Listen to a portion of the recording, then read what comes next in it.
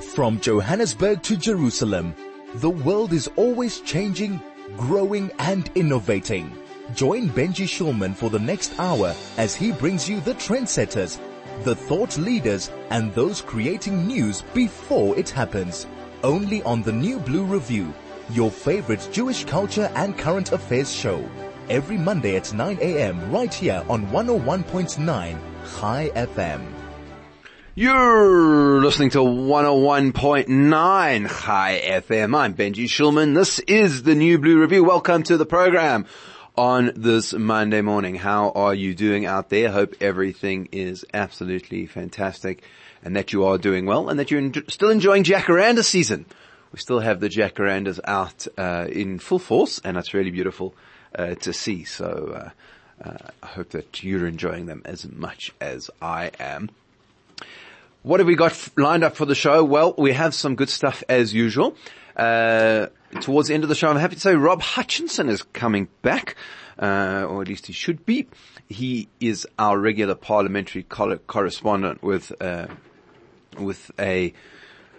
view on what is going on in Parliament and bringing us his platform, Dear South Africa, which talks about all of the different things that are going on in Parliament and what you can do to be a part of that conversation. We also have our regular cultural correspondents on today.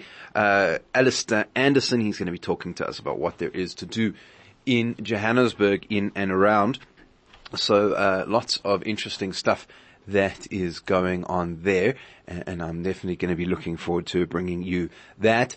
But as has been the topic on a regular basis for the last month, we start off our programming with looking at what is going on in the war. And I had a few good updates, actually, for the first time in a month, something that looks like some positive news, I think, coming out of both the Middle East and South Africa, which I wanted to highlight. And of course, always, as we always do, find ways that you can be part of the solution, because that is really what we're trying to do here on the show, is find out some kind of solution to what is going on. So to begin with, let us look at some of the changes that have happened over the last while. We've moved decisively since the last week that I was discussing with you from the air war into the ground war.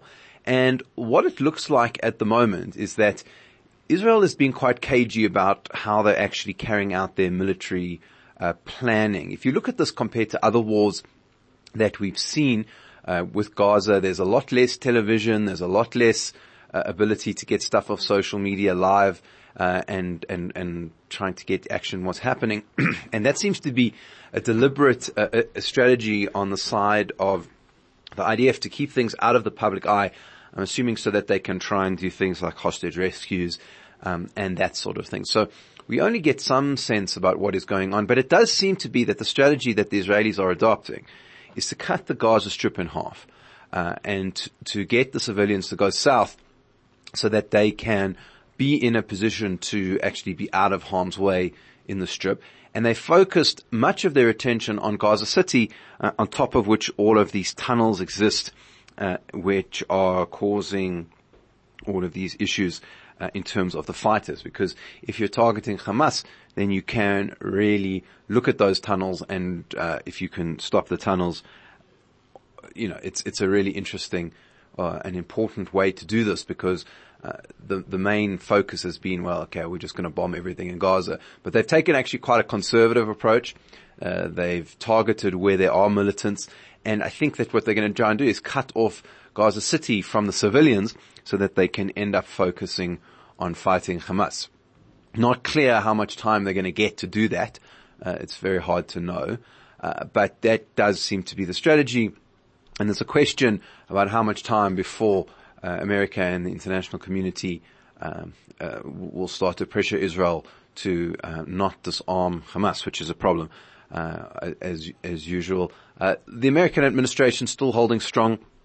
There have been some issues with regards to the sort of left wing of the Democratic Party being an issue. So these things are still in flux, but so far very important that Israel has an opportunity to deal decisively with the Hamas threat. By the way, if you want to be part of the conversation, 34519 is the SMS line. Telegram 061-895-1019. That's 061-895-1019. So that's what seems to be on the battlefield front, best as we can tell so far. Let's look at the diplomatic arena. Two things happening over the weekend which I thought were really important. The one on Friday afternoon, is the head of Hezbollah, Nasrallah, gave a widely anticipated, if you like, speech where he had been threatening to talk for days about what was going to happen, and certainly the consensus in Washington and amongst a lot of observers that he was going to use this speech as a pretext to begin the war against Israel from the north. And if that had happened, I think we would have been in a lot of trouble diplomatically. A lot of more countries would have been involved. You would have seen the Americans potentially get involved, the Iranians in a hot war. Who knows, even the Chinese deciding that this is a good time to take Taiwan. All of these things would have been a real issue. But in the end, Nasrallah proved himself to be something of a paper tiger, issuing lots of blood-curdling threats, lots of things to say that he doesn't like Israel and America and that he'll take them out. But in the end, he essentially said that he's sitting this one out. Now, I don't know how long that will last. This is the Middle East, and you never know when someone might do something stupid, and that flips the switch. And certainly I can imagine that Hezbollah is going to continue to try and poke and prod.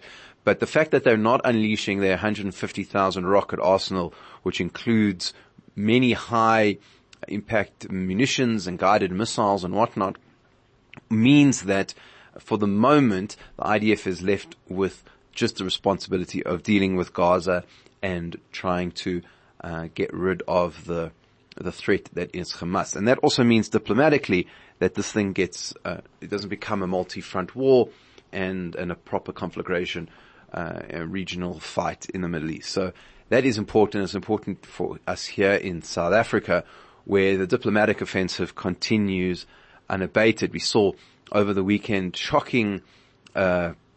a shocking element from SABC, on Thursday night, I think it was, where they actually brought the Hamas spokesperson on to SABC, didn't do a very good job of really doing their research, and at one point even bizarrely asked Hamas if they were holding any children hostage in Gaza, and he said no, there's no children, and they didn't push back on that. So it's very disturbing that we're seeing this from the SABC, and something which definitely has to be taken up. There was a picket outside the SABC the next day trying to focus on what had happened, and that is something which needs to be addressed. On the good side of the ledger, there was two statements that came out of America as well. The one, well, it's basically the same statement.